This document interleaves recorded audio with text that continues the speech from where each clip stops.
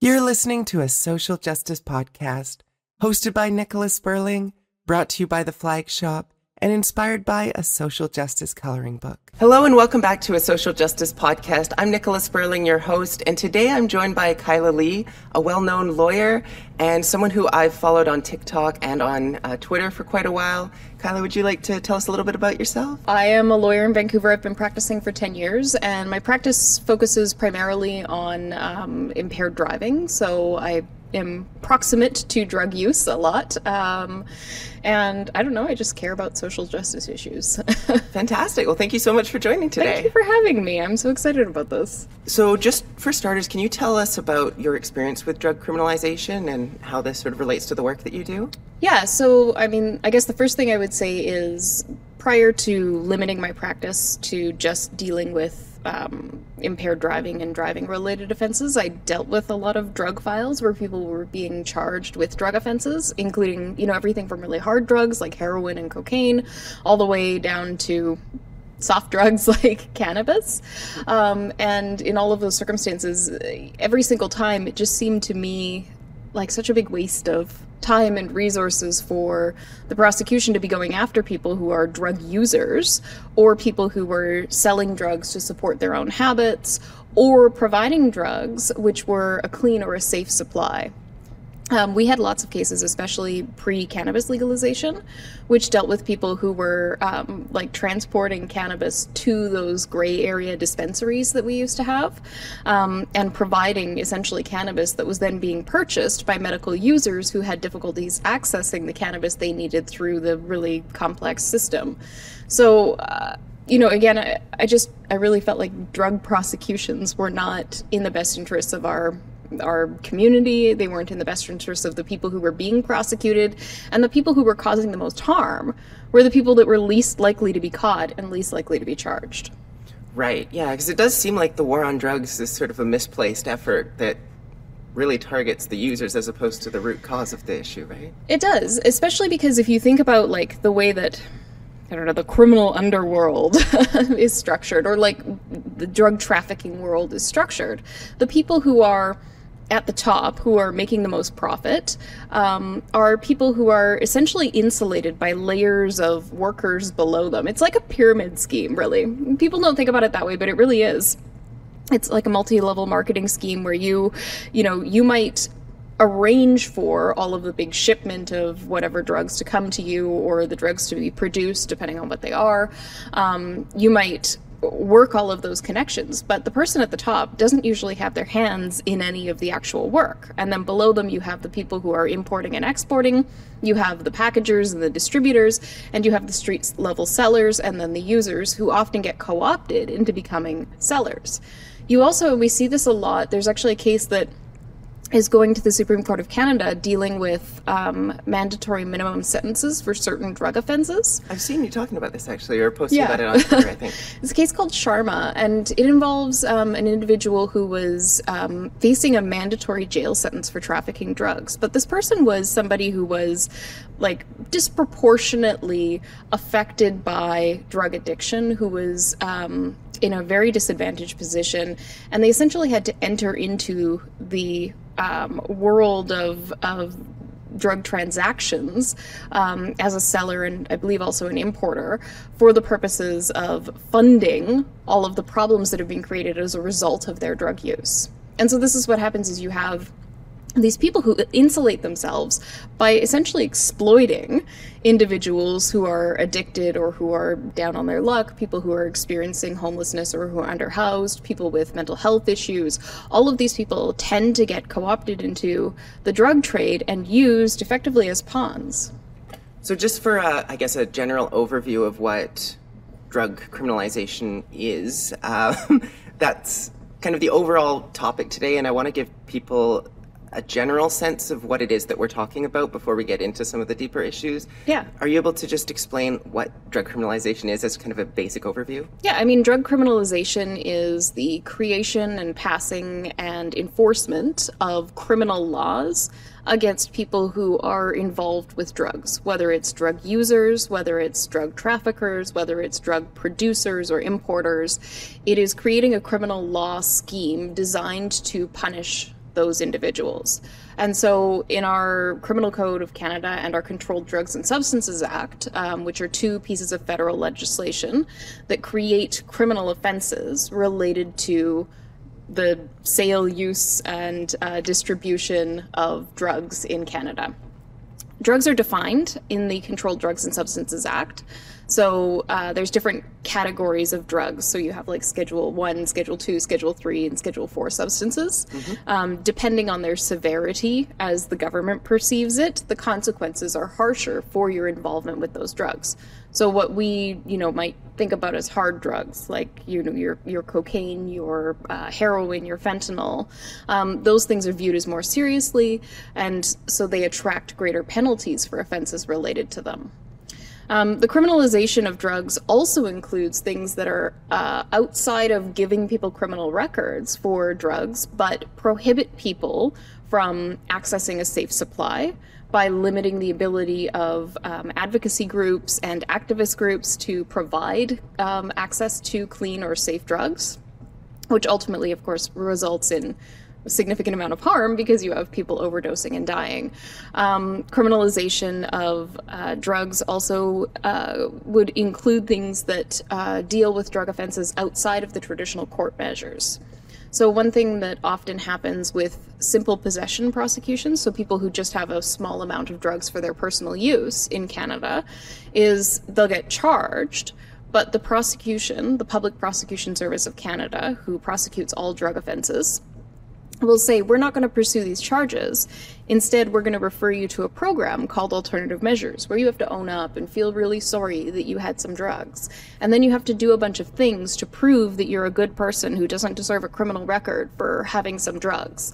And it essentially compels you into programming that's offered by the government by essentially dangling the carrot of your criminal charges are going to be dropped if you participate in this program. Because that's quite a scary thing, I would imagine, to be told that you're going to have criminal charges laid against you. You'd probably be willing to do quite a lot to get out of that, I would imagine. Oh, yes, people are willing to do all sorts of things to get out of criminal charges, and especially for drug offenses, because, I think we are quite privileged in Canada. The consequences for many of our drug offenses aren't as serious as in other places in the world, where it could be death, it could be a life sentence, or, look at even the United States, lengthy jail sentences for even small amounts of personal possession. But once you have a criminal record for a drug conviction, any country that you want to enter can see that, and they can deny you entry on the basis of your conviction for a drug offense. So a lot of people are terrified when they call me about drug offenses that a criminal record might prevent them from ever taking their family to Disneyland. Right. I think that's probably something a lot of people don't consider until they find themselves in a situation like that. Exactly. This is, what we call in the legal system collateral consequences. So we don't just see consequences as far as like you have a drug conviction and you serve your sentence and it's all over. The collateral consequences of that can include all of the things that a criminal record can cause for you, and consequences to your immigration.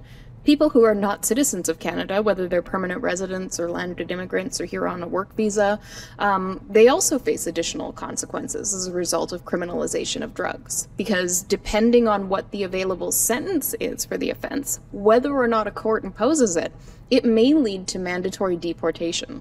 Wow. That's some pretty serious consequences. consequences. It's a lot. And can you explain why a drug like cannabis, for instance, was criminalized for so long when a drug like alcohol was not? Well, it really comes down to money and politics. Cannabis was criminalized in large part because there was, first of all, government didn't see a way to make money off it until they did. And then all of a sudden it's legal. There was also a lot of fear. If you remember like that Reefer Madness movie, there were stories that were told about cannabis use, that it would make people act out and behave badly.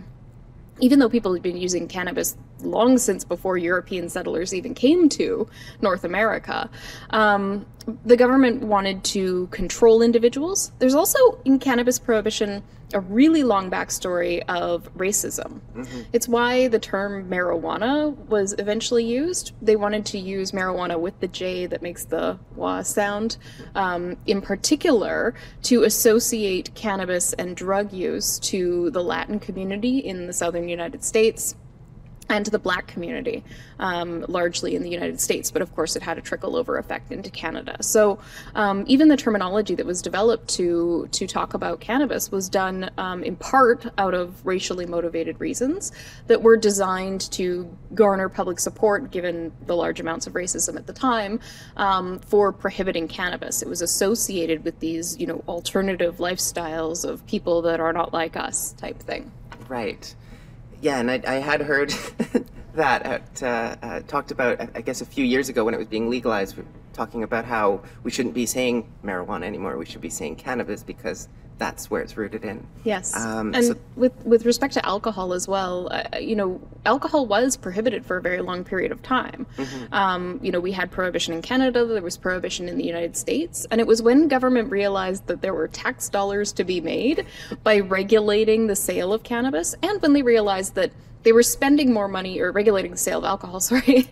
It was when the government realized that they were spending more money enforcing the law than they could be making by regulating alcohol. And now the government makes billions. Each provincial government makes billions every year just on the taxes from selling alcohol in the province. So it's lucrative and it's worthwhile to have it. And I think you'll find that argument with quite a few of the social justice issues that we talk about, where there's this money component that if you were to just solve the issue through different means, you could not have to spend all of this money on enforcement. Yes. We've kind of already touched on who's affected by the criminalization of certain drugs. Is there anything that you wanted to say further on that? Well, I think we also have to remember who is more likely to end up using drugs in the first place. Obviously, everybody usually gets an opportunity in their life to use some drugs, although there's lots of drugs I've never had the opportunity to use, but, I had a privileged life growing up compared to many people. People who are more likely to use drugs and ultimately develop addictions to drugs are people with sort of underlying issues that they're looking for escape from. People who have experienced violence at home, people who are combating mental health issues. I know that, even for me as like a relatively put together person, sometimes I go home from work and I'm like, you know what? I just need a drink to take the edge off, or I just need, whatever to take the edge off. And for some people, you can have that and you can get up the next day and, you can go through life and not have that affect you. But for other people who have an underlying predisposition towards addiction, they can't just get up the next day and not have another drink or not have another drug or not continue to use something. And so people who are even in some respects genetically predisposed to addiction are also more vulnerable to criminalization. And it's one of the reasons why I hate criminalization of drugs, because what you're really punishing at the end of the day, you're not punishing the people who are recreationally using drugs in a safe manner that doesn't cause harm to themselves or other people. You're punishing the people who suffer from addiction as a result of no fault of their own. And it's one of the very few instances in our legal system where we just welcome the idea that you punish people for being mentally ill instead of punishing people for committing an act that should be criminal. Right. And this is sort of where the phrase committing suicide comes from as well, right? Where we've criminalized the act of harming yourself instead of actually helping people who are in those situations. Good luck prosecuting anyone for having committed suicide, of course. Right. That's a whole other situation. Okay, so what would you tell someone who just says, well, you just don't do drugs and then you won't end up in this situation? Just don't do drugs is like, I don't know how old you are, but if I think we're roughly the same age. Yeah, okay. Then you remember DARE in school, the Dare to Resist Drugs program. That is one of the least effective methods at intervening early with people to try and tell them not to do drugs. Saying don't do something, and I'm like the worst for this. If you tell me don't do something, I'm gonna don't press that button, I'm gonna press the button. As soon as your back is turned, my finger's on the button. I got involved in politics because someone told me not to run. And I was well, you're going to tell me not to. I'm going to do it. Yeah, exactly. Exactly. So, telling people not to do something is not a way to actually stop them from doing it. And don't do drugs is such a simple answer if you have other methods, if you have access to other methods of doing the thing that the drug does for you, whether it's the dopamine rush that you get from taking the drug, whether it's, just the general physical enjoyment, or, maybe you don't have hobbies and so you do drugs instead, and that's okay. But just saying, don't do that, do something else instead is a gross oversimplification. It's very much like telling a depressed person, just don't be depressed. Put a smile on your face. Get out of bed. Like, we all know that you don't do that. So, well, now I said don't do that. We all know that that's not an effective method of treating somebody's depression. Similarly, for somebody who might be inclined to experiment with drugs, telling them not to is not going to stop whatever urge is going to get people from using drugs in the first place. Mm-hmm. Absolutely. So, there's news recently that BC has decriminalized drugs, or is in the process of decriminalizing drugs, that they've received some sort of exemption from the federal government. Can you explain a little bit about what that means? Yes. So a provincial government can apply to the federal government for an exemption under the Controlled Drugs and Substances Act, essentially to say these provisions of the CDSA don't apply to you. And so you can create your own laws or your own regulatory scheme within whatever, bounds of exemption that we give you. So because we have this horrific overdose crisis here in BC, the provincial government applied to the federal government and said, we have a massive problem. We need to stop the death. We need to decriminalize drugs so that we can stop arresting users and divert resources presumably to investigating the, poisoned drug supply, and try and make it less stigmatizing for people to use drugs so that they're more likely to access services that ultimately get them off drugs. Right. And would you say that safe supply is a good way of getting people to be safer, or to get them off drugs even? Yeah, I think safe supply is great. The decriminalization exemption that was granted in BC doesn't really allow for safe supply. And this is, I think, one of the big myths. What we wanted, what British Columbians by and large wanted with this was for advocacy and activist groups, and even the city of Vancouver themselves and the provincial government, to be able to just provide safe, clean drugs to people at no cost. It takes the power out of people who are profiting off deadly drugs. But that's not what the government did. Instead, they granted an exemption for personal possession of very specific amounts of very specific drugs. And it's only for people who are over the age of 18. So youth, who are very likely to be using drugs and to be dying from poison drug supply, are not even protected by this. So as far as, dealing with the youth and the problem of people starting their drug use early, which most people do, you're not even capturing the group that is probably most vulnerable at this point. So I don't know. It's not the greatest exemption. It doesn't allow for the government to set up massive safe supply or distribution centers. It would have been nice to see that, but I guess baby steps. Hopefully, yeah, they're working in that direction. Is there currently any way that people can legally access a safe supply?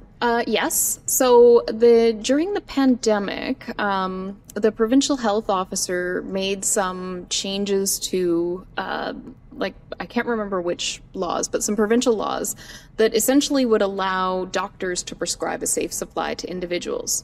The problem is that many doctors refuse to do it because even though the College of Physicians and Surgeons of BC has said, we're not going to investigate doctors who prescribe a safe supply to try and help people who are struggling with addiction, accessing clean drugs, people are afraid of liability. Because if you prescribe a safe supply to somebody, and then they do something wrong as a result of that safe supply, whether it's impaired driving and they kill somebody, or whether it's they overdose and they die, or they overdose and they develop a life-altering injury when they're treated for the overdose, they're worried about their personal liability.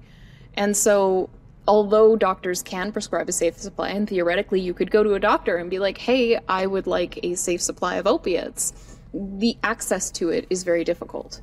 It's also, the access issue is also complicated by the fact that we have a family doctor crisis and shortage in British Columbia. And in order to properly get a safe supply through your medical professional, you need continuity of care. You need somebody who's going to understand you, understand that you have an addiction, understand why you need a safe supply, and be able to manage that appropriately. But if you don't have a family doctor, you don't have somebody who can do that for you. And the people who are, again, the most vulnerable and the most likely to be affected by this are people who may not be comfortable going to a doctor even if they have one. If you think of children under the age of 16 who are still likely to be using drugs, those people don't have privileges between their doctor and themselves, and their doctor can reveal information to their parents. Oh. So they may not feel comfortable accessing their doctor or medical services to get a safe supply. For people who are experiencing homelessness, people who are underhoused, people living in poverty in the downtown east side, again, they don't have access to these types of services. And it's not free. You can't just go to the pharmacy and be like, okay, how about my free fentanyl now? You have to pay for it. And so then you have to pay at the pharmacy. It's very different than purchasing drugs, on the street where you have some money you're available to get a dose or a hit, and you can get it as you need it. With a prescription, you have to pay for your entire prescription at once. And I would imagine for some people having that much in their hands might be a danger as well. Yeah, it might pose a risk. So, what do? You go to your doctor every day to get prescribed your drugs every day. We actually have a similar program to that in BC. It's called the methadone program. Now, it's not actually a drug. Well, it is a drug, but it's a drug alternative. So people who are experiencing drug addiction can go on a methadone program where they essentially get a drug replacement by virtue of methadone. But they have to go every day or every week or every few days, depending on their dosage schedule, in order to access it. But if you have people who are underhoused or who are facing poverty, taking time off work or taking time out of your day to transport yourself to the place where you get your methadone, then get your methadone, then get back to wherever you need to be, that becomes a burden. And to do that every single day, imagine if you had to go every single day to somewhere to get your meal.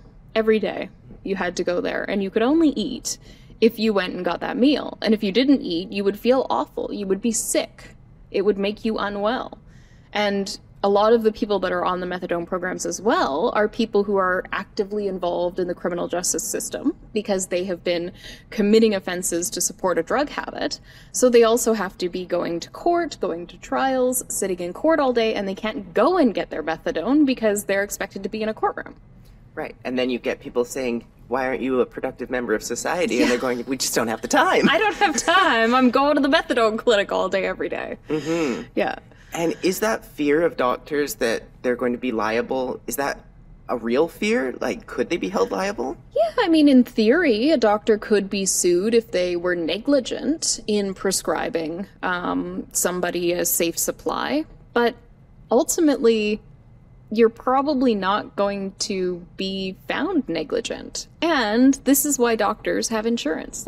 As a lawyer, I have insurance. And if I screw things up for a client, then my client can file a claim with the insurer, and the insurer pays, and I pay a deductible. And yeah, it sucks, but there's all this coverage. Doctors have the same thing. So they shouldn't be terrified about the potential that they might get a claim for doing something to help somebody, just because there's this remote possibility that things may go wrong. That's why you have insurance. As long as you're acting in a way that is appropriate, you can't even be found to be negligent. Just because there's an adverse outcome doesn't necessarily mean that you were negligent. And your insurer will step up to defend you and say you weren't negligent and this is why, and you followed all of the government's protocols and you monitored the individual. So it's, from a legal perspective, it's not really a realistic fear. Right. Well, I hope there's some doctors listening in that case that might hear that. You work primarily with DUI cases, from what I understand. So how does drug criminalization affect your clients in sort of capacity of them driving? So many ways. Okay, just with cannabis, there is still, even though cannabis is legal, it's not really legal. It's highly, highly regulated. And there is still an entire criminal law regime that deals with cannabis and how much cannabis you can have and how much cannabis you can move about in society. But the criminal laws related to cannabis are the stupidest things ever. You're gonna get me on a rant here, so I'm sorry. Go for it. So first of all, we don't criminalize just being impaired behind the wheel by cannabis or by any other drug, but cannabis specifically. We have 3 different offenses related to cannabis and driving. The first is being impaired. You will probably never find somebody who is actually impaired in their ability to operate a motor vehicle by cannabis. And the reason for it, numerous studies have been done on the effects of cannabis on the body, and what happens is people who are high can perceive their level of highness and know that they shouldn't be driving. They've even done studies where they dosed people, they got them to the point where they were like, oh no, I should not be driving. And then they said, well, guess what? We're going to make you drive anyway. And they put them on the road, and they tested their ability to drive. And they weren't impaired in their ability to operate the motor vehicle because they were able to compensate for their actions. So one thing that they found with cannabis users is that they would be more likely to start stopping earlier. So if you see a red light, they would apply the brakes sooner than people who were sober or people who were on alcohol who would apply the brakes like at the last second. And what they discovered was that it was a reaction to perceiving that their reaction time was going to be slow, so compensating for that. Right. So people who are on cannabis would have an awareness of the fact that they're high and are trying to compensate for it, whereas people who are drunk are maybe completely unaware. Do not. They did the same study with people with alcohol. So they gave people 1 drink and they said, would you be comfortable driving right now? And they were like, yeah, totally, I can drive. 1 drink, I'm fine. They gave people 2 drinks and said, would you be comfortable driving now? Oh, I don't know, it's probably not a good idea, I'd better take a cab. Then they gave people 3 drinks and they said, would you be comfortable driving right now? And everybody was like, yeah, give me the keys, I can do this, right? But the cannabis users, the more cannabis they gave them, the less comfortable they became in driving the car. The only problem that they found that people couldn't compensate for was lateral position in the lane. So staying between the lines in a straight line. They didn't deviate out of the lane very often, but they kind of weaved within the lane, which, if nobody else is in your lane, is not a really big deal. And the other piece that I've heard talked about is kind of having a slow reaction time. So if something were to be unexpected while you're driving, you might not react to it as quickly if you're using cannabis. Yes, and obviously there are going to be unpredictable things while you're driving that you can't compensate for. But cannabis users recognizing that would drive slower on average than people who were sober or people who used alcohol, who would often speed. In fact, speed is surprisingly a very big indicator of alcohol consumption because of the increased risk taking and the lack of awareness of the consequences of your actions. So if someone's drinking, they're more likely to drive faster? Yes, they're more likely to drive faster, brake later, and not react to hazards on the road. Oh, wow. Yeah. So that's the impairment by cannabis piece. And it's proven through a series of psychophysical BS tests. I don't know if I'm allowed to swear, but... Oh, yeah, go for it. Bullshit tests. So they do, and I shit you not, 12 steps that they put people through. 12 steps was not an accident. The people who developed this test is the International Association of Chiefs of Police in the United States. Is this like a field sobriety test? It's similar to that. It has all of the steps of the field sobriety test, so the things you've seen on TV, like walking the line and standing on one leg and following the pen with your eyes. But then they also do your blood pressure, they measure your pupil size, they measure your heart rate, they take your temperature, they literally grab you and squeeze you to see how good of muscle tone you have, because I know that my muscle tone is gonna change overnight. I wish it did, every June, July, August I could have really nice muscle tone in my stomach and then the rest of the year can be fine. But and this would assume that they have a base for what your muscles would normally be because every person's body feels the same when you squeeze it, unless they're on drugs. This is the actual science that they came up with. And they make you do a bunch of silly tests too, where they, there's one where they make you stand with your feet together, your arms at your sides, tilt your head back, taking off all 3 elements of your equilibrium, your sight, your inner ear fluid, and your stance. And then they make you poke your finger to your nose, and they tell you touch the tip of your finger to the tip of your nose, but the tip of your finger is not like the pad of your finger, which most people understand the tip of your finger to be. It's like where your fingernail ends. Oh. And they don't tell you that. But then if you don't do it right, they say you missed it, and that's a clue. They call it a clue. So it's 12 steps, not by accident. They developed it as 12 steps because they wanted people to associate the drug testing with addiction. It's like the 12 steps of like addiction? the 12-step program. Yes, exactly. So it's a 12-step program, and then juries in the United States hear 12-step program. They think this person's an addict. They think addicts shouldn't be driving because they're a danger to the public. And criminalization of drugs leads to wrongful conviction for impaired driving. We also have limits on how much drugs you can have in your body. And there's all sorts of limits prescribed in the criminal code for all sorts of different drugs, or the metabolites of those drugs, because you can't always catch the drugs. So sometimes you look for evidence that the drugs were there. And this can be evidence that you were impaired by the drug, hopefully while you were driving, but there's not actually the scientific correlation for that. For cannabis, they have two different legal limits for THC in your bloodstream. One is 2.5 nanograms per milliliter of blood, and the other one is 5. It's an automatic criminal record if you have 5. It's maybe a criminal record if you have 2.5. Huh. Yeah. And what are these numbers based off of? They're based off of some bogus studies that have repeatedly been debunked, that were done like way back in the 70s, that essentially said you were impaired by cannabis if you had those concentrations of THC in your bloodstream.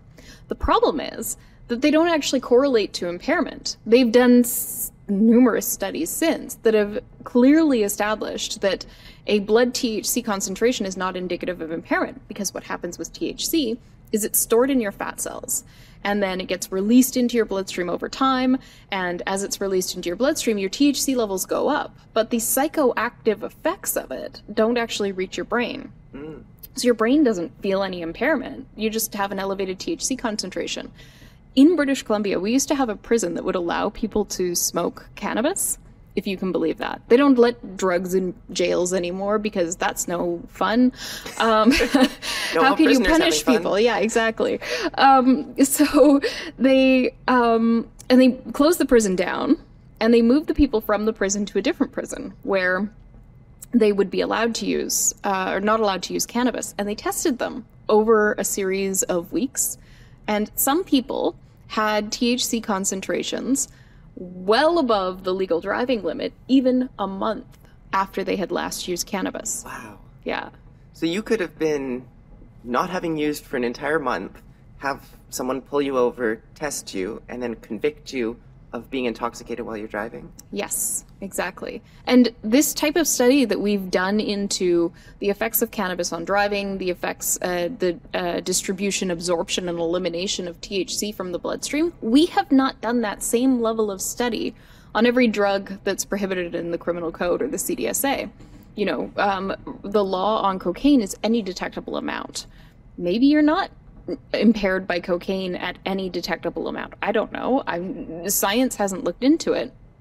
Because we have international prohibitions on almost all of these drugs, there's never been an opportunity to really study their effects on driving and the absorption, elimination, and distribution in the human body. The best we can do is study it through people who are prescribed similar drugs for medical reasons.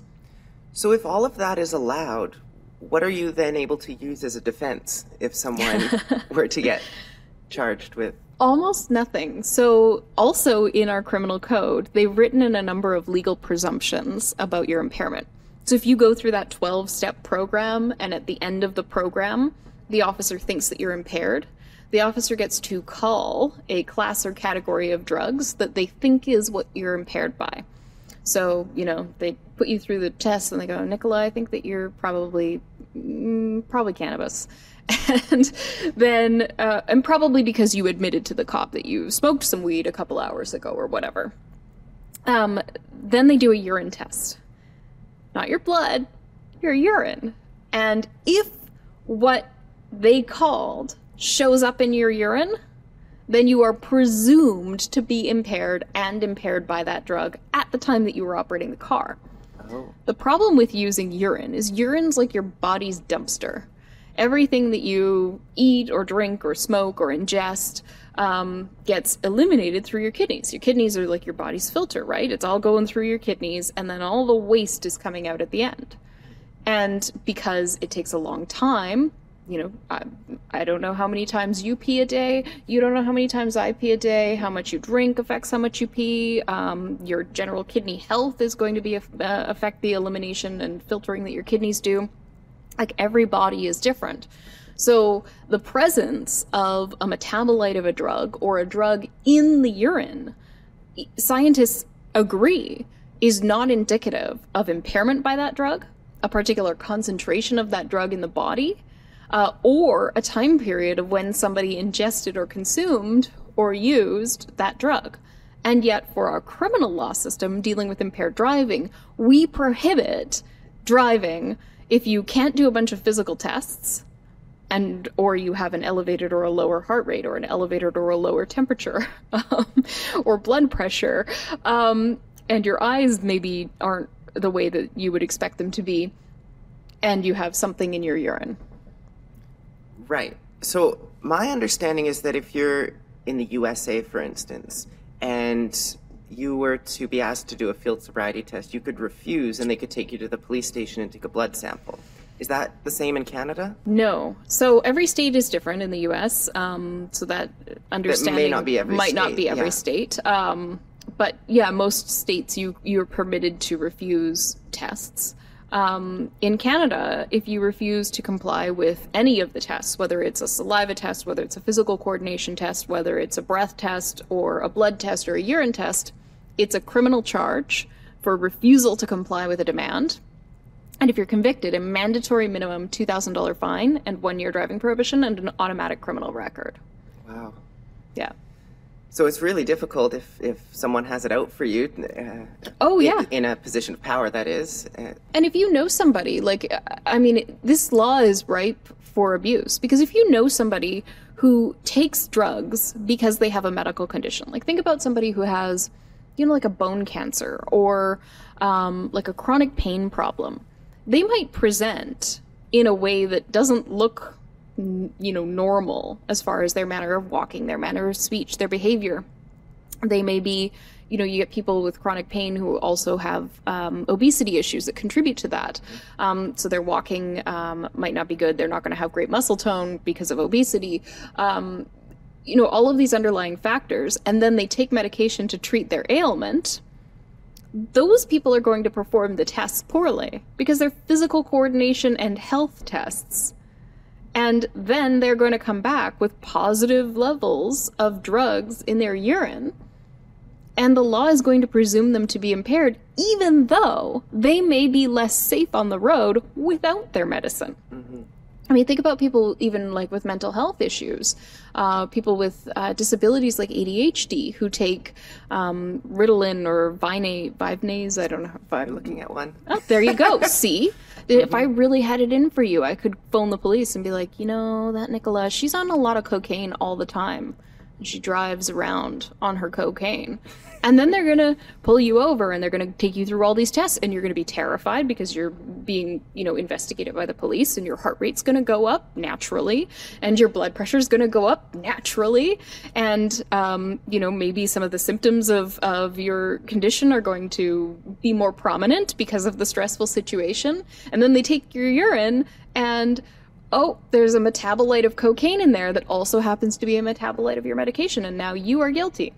And this is something that actually really concerns me because the RCMP doesn't like me. No. They've got me blocked on social media, so I do worry about retaliation. Yeah. And if it's so easy for them to retaliate, that's very concerning for everyone. And who are going to be more likely the targets of this by police? It's going to be people of color, it's going to be trans people, it's going to be activists involved in social justice, it's going to be Indigenous people and women. So who are we really criminalizing when we criminalize impaired driving? We're not criminalizing people who are necessarily, taking a bunch of drugs and irresponsibly getting behind the wheel when they should know better, or not making a safe plan. We're criminalizing the people who are most likely to be vulnerable to abuse by police. Right. Yeah, and I think that's really important for people to be aware of. I think the other thing that factors in is my understanding is that the police don't have a duty to protect the public. Is that the case? Because if it is, then they can pick and choose who they want to protect as well, right? I mean, so there is a common law duty that police have to protect the public, but the sort of ability to enforce that is almost nil. You would essentially have to wait for the police to fail in their duty and then file a lawsuit and demonstrate that they failed in that duty, and then you might get compensation, but you would have to have standing to bring the lawsuit. But as far as like stopping impaired drivers, any police officer driving around between 10 p.m. and 3 a.m. could probably pull over most cars and take people off the road who should be taken off the road. You're going to have your highest proportion of impaired drivers, whether it's alcohol or drugs, at that time of night. And there's less traffic, so you're not stopping the people who are just doing their daily commuting. And they've done this. Like, they've experimented with this to prove to themselves that it's true. Mm-hmm. But they don't do that. They don't, they don't just pull over randomly, like, oh, we're going to pull over all red cars tonight. They don't. And they may say that they're not targeting individuals, but that's not true. Right. Because statistics tell a bit of a different story. Statistics tell a different story. And just because you're not cognizantly saying to yourself, I'm going to pull over all brown dudes in their 20s, doesn't mean that the majority of my clients don't end up being brown dudes in their 20s because they are disproportionately stopped by police. And that's the difference between a conscious bias and an unconscious bias. Right. And unconscious bias, of course, is rife in not just policing, but everything, the justice system as a whole. Absolutely. I think we all have unconscious biases. Oh, right? Totally, yeah. Do you believe that the role of police needs to change when it comes to drug criminalization? Yes, I do. 100%. First of all, I don't think the police should be involved in most drug enforcement. Where the only role that the police really should have is in finding the people who are poisoning the drug supply and getting rid of those people. But as far as people who are providing clean drugs, the police should have nothing to do with it. Stopping users, and this is something that they do that's such a big harassing thing, is they will find people that they know are drug users, they will stop them, they will illegally search them, knowing that they're violating their rights, knowing they've unlawfully detained them, knowing that they have no grounds to believe that they've done something wrong, find drugs on them, and then use the threat and fear of a potential criminal charge to say, tell us who sold these to you. And because of the rules around standing in challenging things in criminal cases, if the unlawfully stopped and searched drug user turns over a name, the police can then use that as grounds to go get warrants or to go enforce the law against other individuals. So what ends up happening, in the same way that, the users and the addicted individuals are used as pawns by drug traffickers, they're also used as pawns by police in the war on drugs, because the police just don't have any regard for their rights. They completely disregard them in order to extort information out of them by conducting these illegal stops and frisks. And they get away with that because the people that aren't doing it, I would imagine, don't have the ability to sue them. And then the people that they're taking to court aren't the same people that... Correct. So in court, I can't say, well, you violated that guy's rights to get information against me, so that information shouldn't be considered. Because they're allowed to use information they got in violation of the charter unless it was in violation of your charter rights. So you don't have the ability to challenge the validity of that search or that seizure. The people also who are, again, disproportionately affected by this police misconduct are people who don't have access to the resources to bring a lawsuit. Because what are your damages? When you sue the police, the court is going to award you damages for violations of your rights based on the extent of the damages. And if we look at the famous case that dealt with damages for violations of the charter is called Ward. Actually, a lawyer in Vancouver, Cameron Ward, who I guess wandered around saying that he was going to pie the Prime Minister, Jean Chrétien at the time, for some reason, and there were all these pieing the Prime Minister incidents that had taken place. So the VPD detained him, and they strip searched him, which, you're not keeping a pie anywhere that's not visible. Or yeah. It's a really small pie and very overcooked. I don't know. So They strip search this guy looking for evidence that he's going to pie the prime minister because he's been saying that he's going to do it. So he sues the police. He sues the city of Vancouver, and it went all the way to the Supreme Court of Canada. And for a strip search, he got $5,000 in charter damages. Obviously, his legal fees and the costs of the litigation were way more than that. So for somebody who's stopped and searched and has their drugs taken away from them, and they're questioned, and maybe it's 20 minutes out of their life, and they're not even subject to a strip search, what's it going to be worth? Like, no lawyer is going to want to take that on pro bono, because the cost of doing the litigation will far exceed any value that will come from it.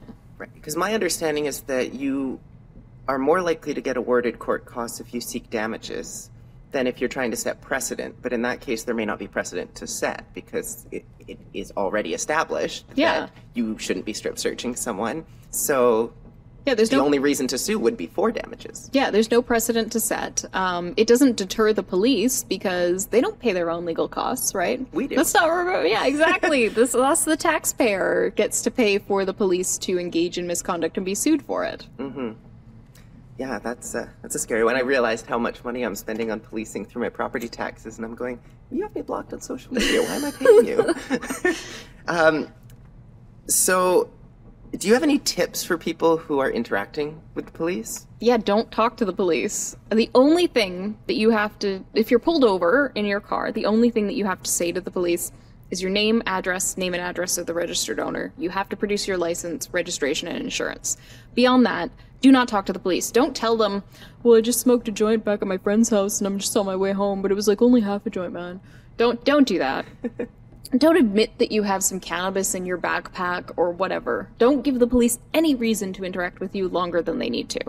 And anything you say can and will be used against you, right? Exactly. And if you're walking down the street and the police stop you and start to question you, you can ask them, am I being detained? And if you're not being detained, then you do not have to provide your identification information. It's only if the police are actually investigating something. Otherwise, this is what's known as carding. Mm-hmm. And carding, VPD in particular, have a policy, it's a relatively new policy about it, that says that if they are engaged in a random stop that is for the purposes of finding somebody's ID and questioning them with no basis, they have to advise you of that. Okay. They're supposed to proactively advise you of it, but we all know they don't. Right. So make sure you ask, and if you're not detained, you do not have to provide any information. And I think I remember you tweeting about there being a difference between being stopped on the side of the road and being stopped while you're driving. Because the assumption, I guess, is that if you're driving and being pulled over, you've committed some sort of infraction to have caused that. Yes. But what happens if you're pulled over and they can't articulate an infraction that they pulled you over for? Yeah, so if you're pulled over for no reason, then you may have a defense. Although I would still recommend in those situations still identifying yourself and producing your license and insurance. So seeking recourse later, basically? Yes. And the reason is because police have a really broad power to stop not just for an offense, but also they can stop any vehicle that's in motion on the roadway for the purposes of checking sobriety, that the driver is validly licensed, that the vehicle is insured, and that both the driver and the vehicle are fit to be on the road. Mm-hmm. So if you are driving and they pull you over and you definitely didn't do anything wrong, they still may be acting lawfully in stopping you. So I would never recommend to somebody to use your judgment in that situation to try and determine the legality of the stop, just to not ID yourself, because then you could end up charged with obstruction. Where it gets more tricky is if you are not driving. If you're a passenger? If you're a passenger and the police pull over the vehicle that you're in, get out and walk away. Don't even engage with the police. Unless you are under investigation, they don't have the right to detain you. So always get out and walk away. Don't even have anything to do with it. No, it's for, like if you're sitting in your parked car on the side of the road, or you're in your driveway, or you're in a parking lot, and the police come up and knock on your window. Unless they're investigating an offense, they actually don't have the authority. There's a BC Supreme Court case on this, as well as an Ontario Court of Appeal case. It's gone to the Supreme Court of Canada. The law may change on this, but as of right now, they don't have the authority to conduct licensing and sobriety checks of individuals who are not actively driving the vehicle on a highway. And would that apply to someone just sleeping in their vehicle? Because that's Yes. pretty common these days. Yes, and we see a lot of impaired driving investigations that take place where people are sleeping in their car, the police knock on the window and wake them up, and then all of a sudden they start to investigate sobriety. Okay. Yeah, I mean, I imagine if you're someone who's having to live in a van on the street, that Yep. you're probably not staying away from drugs 100% of the time, or... No, and who is staying away from drugs 100% of the Right, time, exactly. right? Yeah. So, you have, you have people who are living in their vehicles. We have a big population that does that here in the Lower Mainland, and those people are liable to be criminalized for using their vehicles as a residence in addition to using drugs. This one is one that I saw on your website. Uh-oh. Uh-oh. What is immediate roadside prohibition? Okay, I was like, is this going to be a hard one where I don't actually know the answer? Okay. An immediate roadside prohibition is a 90-day driving prohibition issued to somebody who either fails a breathalyzer test or refuses to participate in one. So it's a 90 days off the road, your car is impounded for 30 days, you get a $500 fine, and referral to a remedial driving program. Okay, so, I mean, that is going to be affecting someone regardless of whether or not they, I guess, are testing positive for drugs? Correct. If you refuse to provide a sample, then you can get the same prohibition. But the immediate roadside prohibition is alcohol specific. Okay. If the police are making demands related to drugs, you can still get a 90-day driving prohibition. It's just there's no 30-day car impound. So it happens if you refuse to participate in a demand for a drug test, or if your drug test comes back as showing that you had an impermissible concentration of drugs in your system, or the DRE evaluation, the 12-step program, coupled with the results of your urine test. So what often happens, and this is really annoying, is you get people who are tested, and because there is a 250-plus day turnaround time to test a sample of urine, almost a year later, after you've been pulled over and investigated by police, when your life is probably completely different, you get a knock on your door, and the police are there, and they prohibit you from driving. So you've been driving the entire year, but Yep. suddenly now you can't drive. But now it's unsafe for you to be on the road. You're a danger to the public. How strange. It's terrible. And there's no logic to it. And the only reason that it takes that long has nothing to do with any legislation. It has to do with the fact that the RCMP lab, which analyzes blood and urine samples, is so backlogged and so behind on their work. And the RCMP refuses to hire more people and fund the lab. And they predicted this when cannabis was legalized and they overhauled our criminal laws related to drug-impaired driving.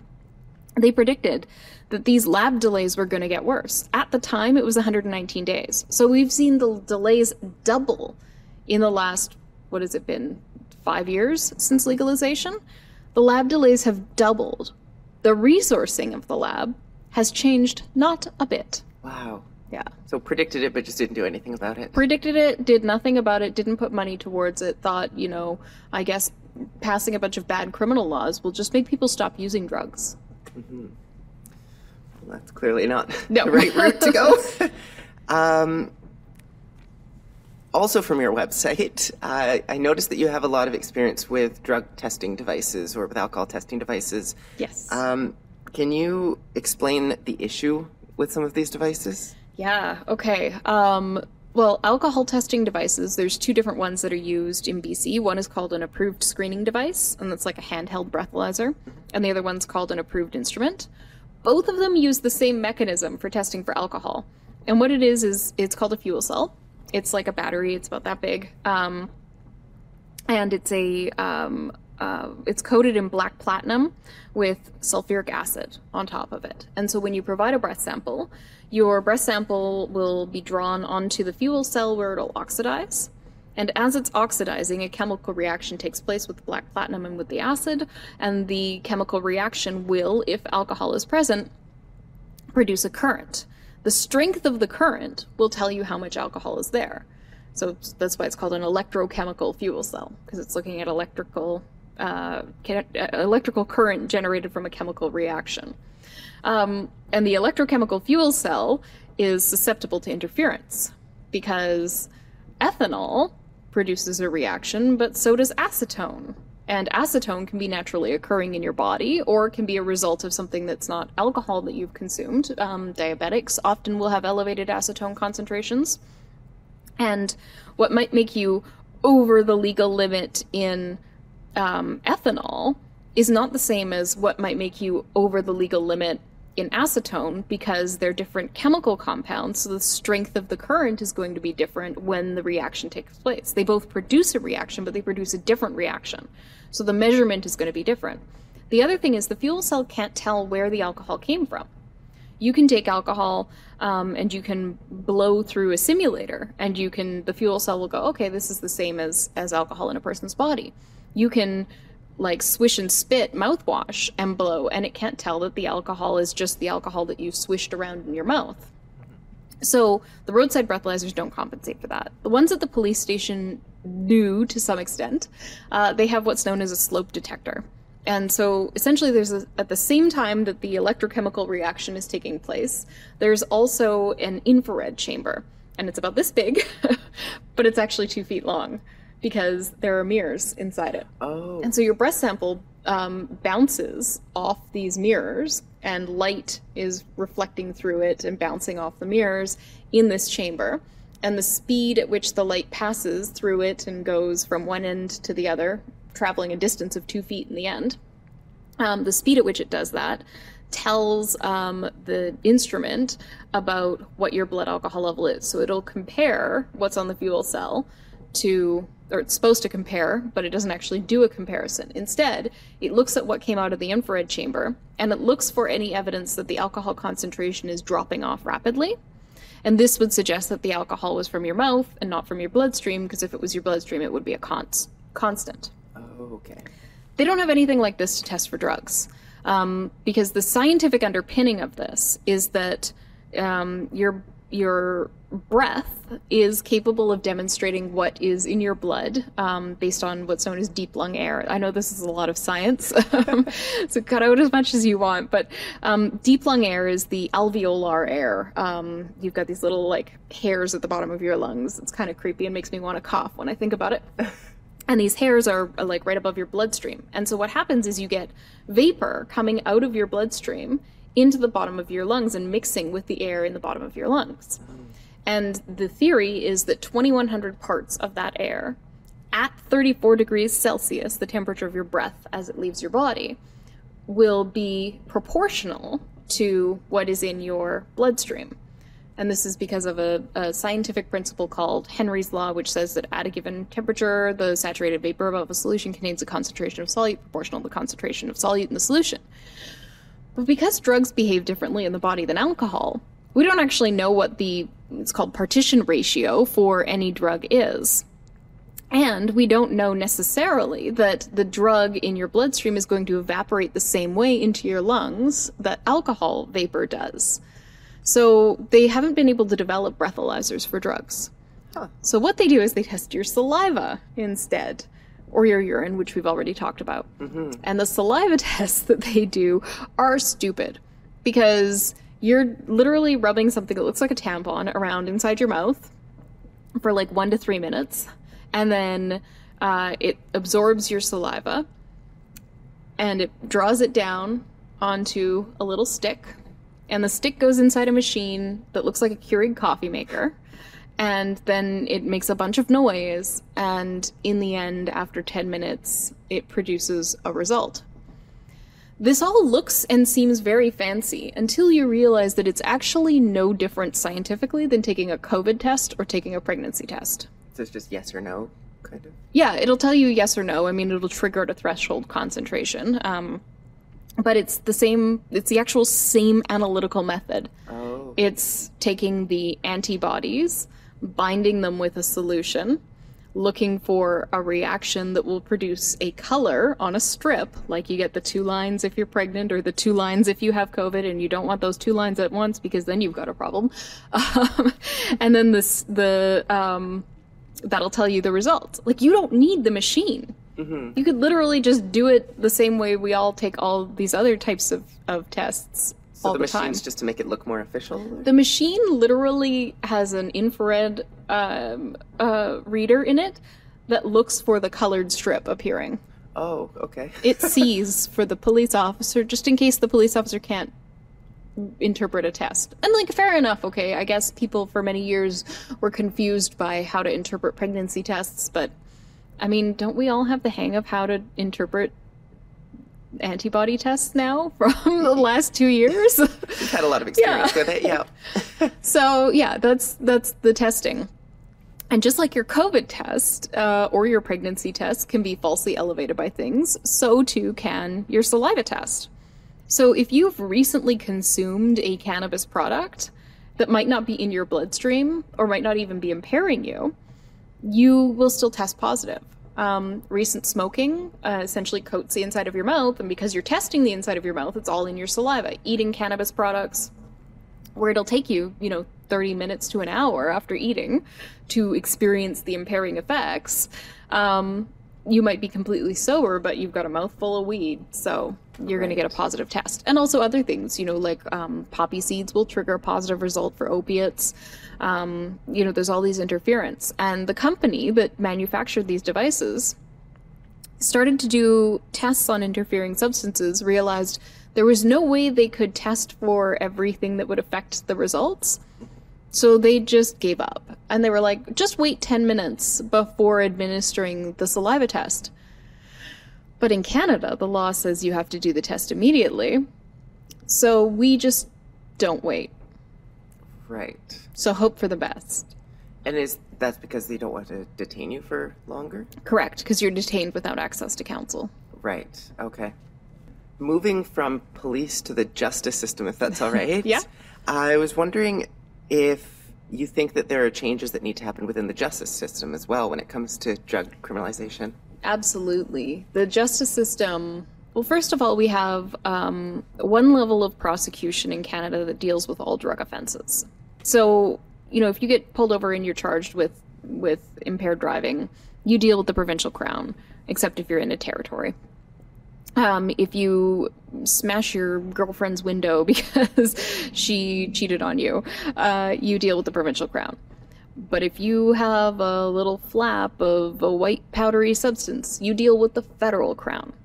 So the problem with that is that you get a prosecutor that is hired by the federal government, that is taking direction from the federal government, who's not as familiar with local circumstances and influences. And of course, you have prosecutors working in the courthouse at 222 Main who know about, the unique problems that the downtown east side faces. But they're still taking their direction and their marching orders from Ottawa. And nobody in Ottawa gets it. They do not get what it's like in Vancouver, generally, much less what it's like in the downtown east side or in, some of our poorer communities that have a lot of drug addiction throughout BC. And the federal prosecutors also are not local to those smaller communities. So when you have people, for example, we did a drug case on Haida Gwaii many years ago, and the prosecutor came over from Vancouver. They're not familiar with the neighborhood and the people and, who's reliable and who's not. You have somebody who doesn't know the community, who's removed from it, and that prevents you from exercising sensible discretion that makes sense in the context of where you are. Getting a charge in Richmond is different than getting a charge at 222 Main Street. Even though it's half an hour between the two places, they are different places as far as the community and the culture. So you lose something by having a federal prosecution service deal with problems that are effectively local issues. So that's one thing I think should change. I don't think there should be this separation between the PPSC and the provincial crown. And how does that work with this decriminalization happening in BC if the direction is coming from a province where that is not the case? Well, it's that remains to be seen because we've only just, had this announced and it doesn't even take effect till January. So we'll see how that actually pans out. I expect that there will be a very hard line taken on the four corners of the exemption. And if you are just outside that line, they are going to prosecute you and they are going to come down hard on you. Because if they blur the lines, they may be perceived as not actually caring about drug prohibition. And that would, I guess, be bad for some reason that I don't entirely understand. But that's my expectation, is that unless you're squarely within the law, you are going to be made an example of. The other thing that will be interesting to see is the Public Prosecution Service of Canada, before the federal exemption was granted, did change their policy. This was in the January 2020, I think, right before the pandemic. So we haven't really seen how it's played out. But they changed their policy nationwide to no longer prosecute people for simple possession offenses of drugs. So it used to be like in BC, you probably wouldn't get prosecuted most of the time, depending what you had, for simple possession, but now they're doing this as a cross-Canada approach. And is that from overcrowding of prisons or something like that? Overcrowding of courts, and also recognizing that prosecuting people for possessing drugs that are in small enough amounts to only be for personal consumption doesn't really achieve anything. Oh, yeah, I'm so it's a actually little surprised that they recognize that. Yeah, I mean, it's a little soft on crime approach that I love. I say soft on crime like it's a good thing, by the way, because it is. But so we haven't really seen, because the impact that the pandemic had on our court system and prosecution and police investigations, how that's played out. It also doesn't mean that people who are arrested for simple possession are just like let go. What happens instead is that they get forwarded to this alternative measures program where they're told, you either do these things or we're going to charge you. So it's not like there's like no law against simple possession or that it's effectively decriminalized. It still is treated through the criminal justice system. Do you believe that the laws need to change? Yes. If I were the justice minister, there's a number of things I would do. One, I would rewrite our impaired driving laws significantly. I would get rid of all the presumptions in the criminal code. I would allow people to introduce evidence to the contrary. I would create exemptions under the CDSA for more testing to determine good scientific measurements for impairment and what actually constitutes impairment by various drugs that are commonly used by individuals. And I would get rid of almost all drug offenses, period. I would regulate and provide safe supplies of all drugs, so you could walk into the drugstore and get your heroin if you want, or you could walk into the drugstore and get meth. And I would also make available in those places, although not make mandatory or direct people to them, services that deal with the treatment of addiction and mental health issues. And all the money that we'd save on all of this prosecution of drug offenses and funding a justice system that deals with drug offenses in court every day, millions of dollars of time spent on judges and prosecutors and sheriffs and probation officers, and I'd spend it all on addiction and mental health supports and early interventions in schools for addiction and mental health issues. So I would personally 100% agree with all of that. Yeah, vote for me. I'll never run. But I'm also thinking about someone who might say that you're just making it easier for people to access that's drugs. The point. And, well, I mean, yes. But in doing so, that you might be encouraging people who haven't tried drugs to try them. No, because you could say that about alcohol or quinoa. And let me tell you, I am not encouraged to try quinoa just because I can get it on the menu at pretty much every place I go. It doesn't encourage you to try drugs just because you can buy them. Mm-hmm. And if we raise people with the same understanding of this is how you can be affected by a drug, that we should be raising them with alcohol. The responsible parents out there who are saying, look, this is all the fun stuff that can happen with alcohol, and this is all the bad stuff that can happen with alcohol, and here's how to make responsible decisions, then we're not going to have a problem. And we see that model working in other countries in the world. I mean, I think about countries that have a much lower drinking age than we do, having less problems with people drinking. Yep. that would be kind of a, I guess, a simplified example of that, perhaps? Exactly. I mean, you have Europe, most of Europe, where they don't have a drinking age or it's not enforced. I mean, when I was like 7, they served me a glass of wine in a restaurant in France, and I was gobsmacked.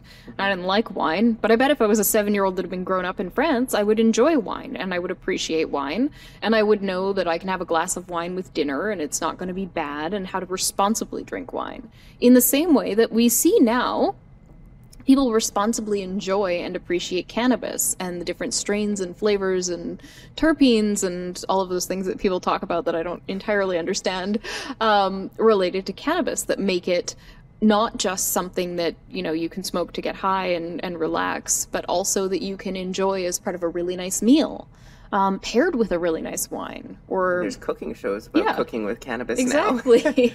There's whole restaurant concepts that in, not here, but in other countries or in states where cannabis is legal, that serve cannabis-infused menus. Mm-hmm. And they're great. You know, we don't have, and we haven't seen since cannabis legalization, a massive increase in the use of cannabis. So if we didn't see that with cannabis, there is no reason to believe that all of a sudden there's going to be a rush on the heroin or a rush on the meth by people who otherwise would have no interest in doing those things. How has the war on drugs affected our correctional system? Oh my God.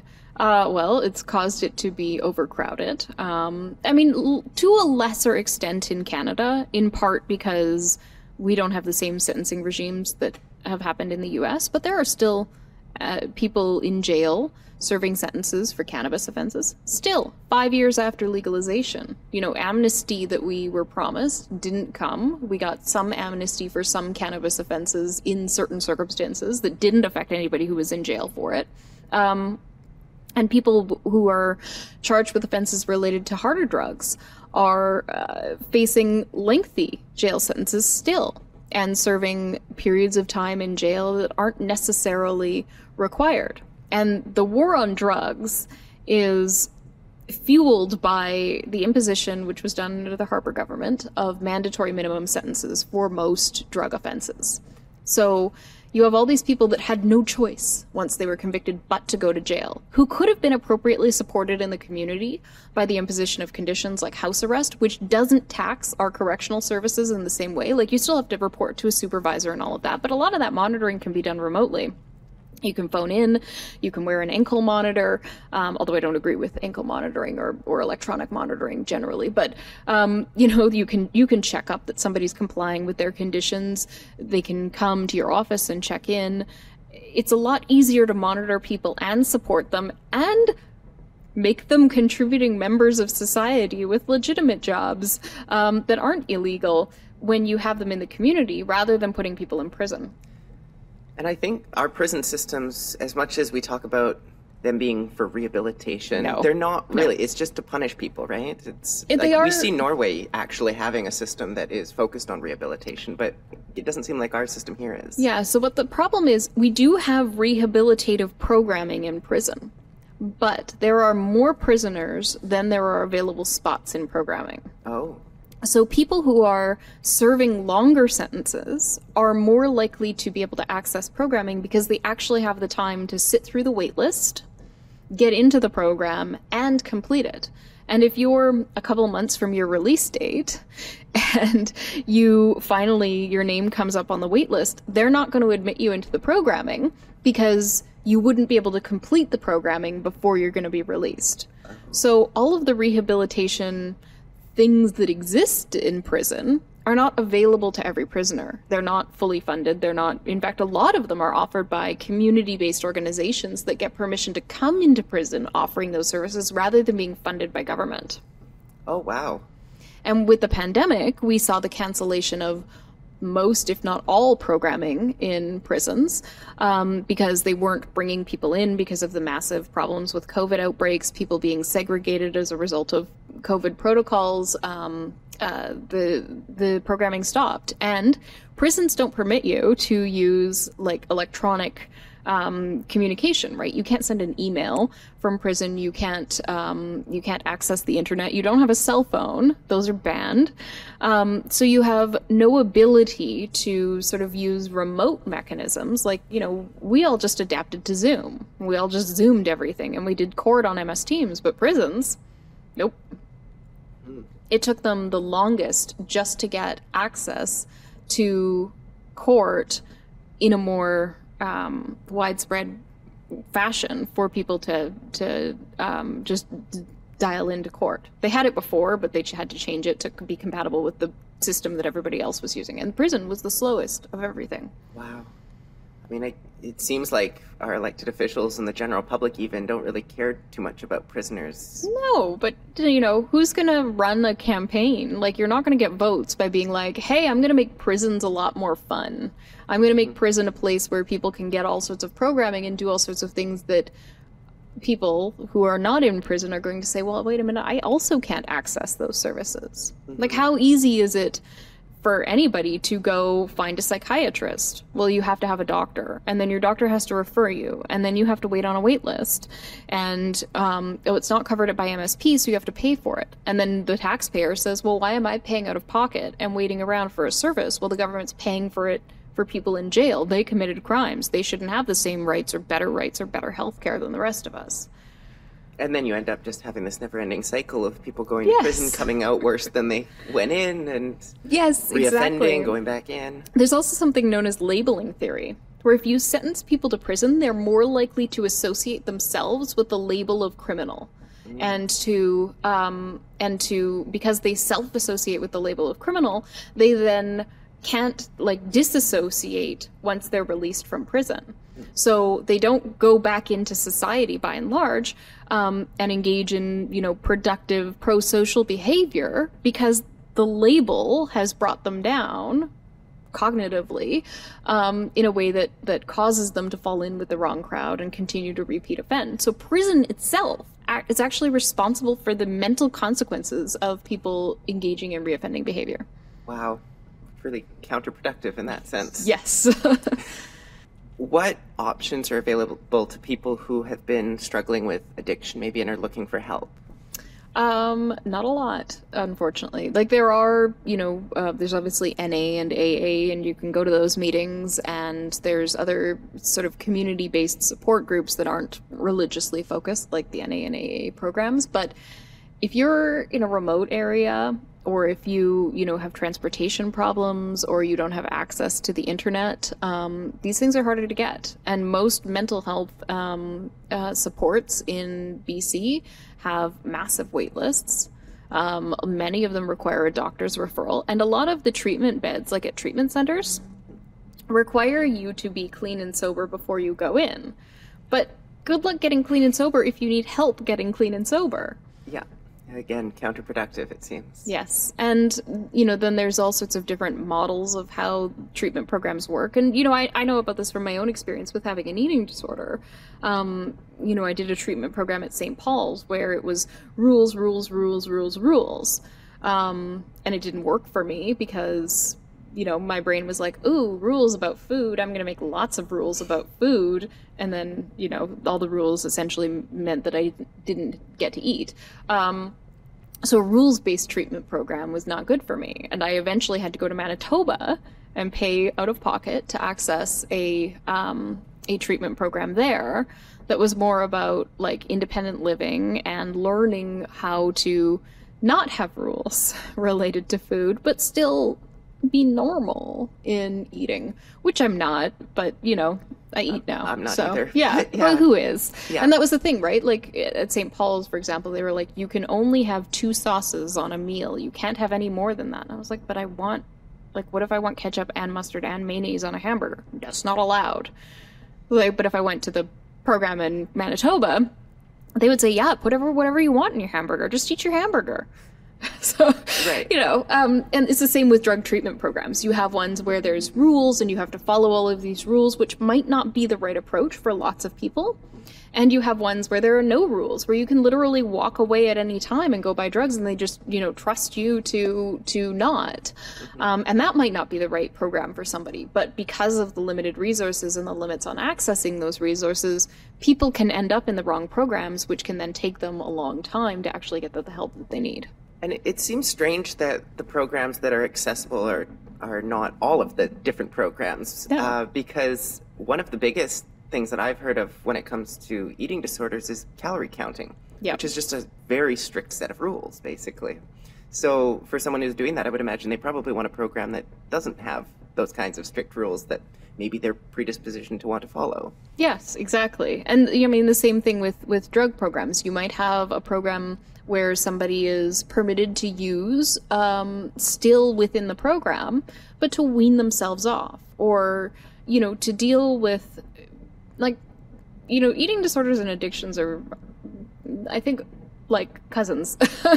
They're both beasts, so they're different, but they're the same in a lot of ways. They may even be siblings. And so,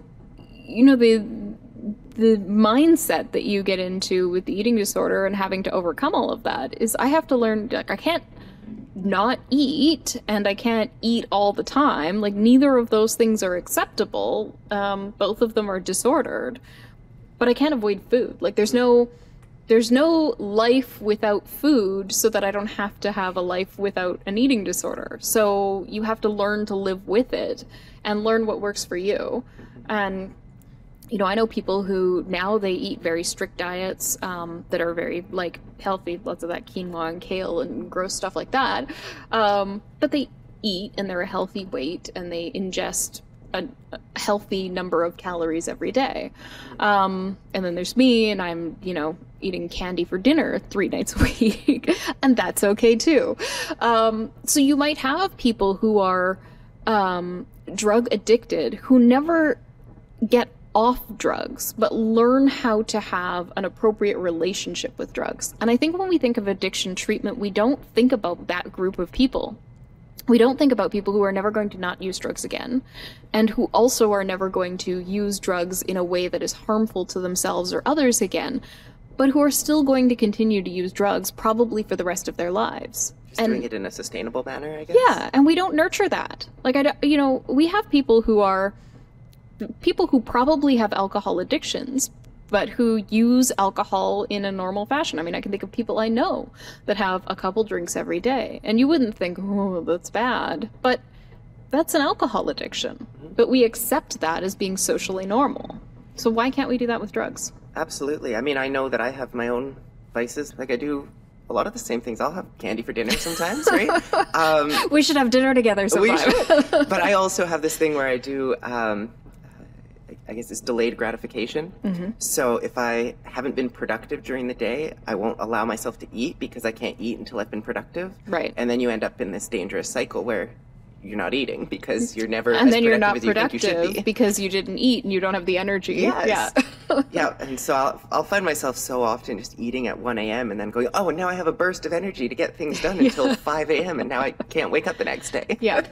This is the problem, though. The stigma about drug use it's been fueled to such a degree that those of us who, very recreationally use drugs, or who are not people who have addictions issues, view drug users as the other. Mm-hmm. And because we other drug users, we don't see where our own vices and our own issues and our own lifestyles overlap with what drug users do and what drug users are like, just with respect to drugs. Something that I found in all of these episodes of a social justice podcast, where we'll talk about an issue and then I'll realize that we're going to discuss the same issue in another podcast under a different topic, but it's all about intersectionality. You can't just separate any of these issues. They always overlap with each other. Yeah.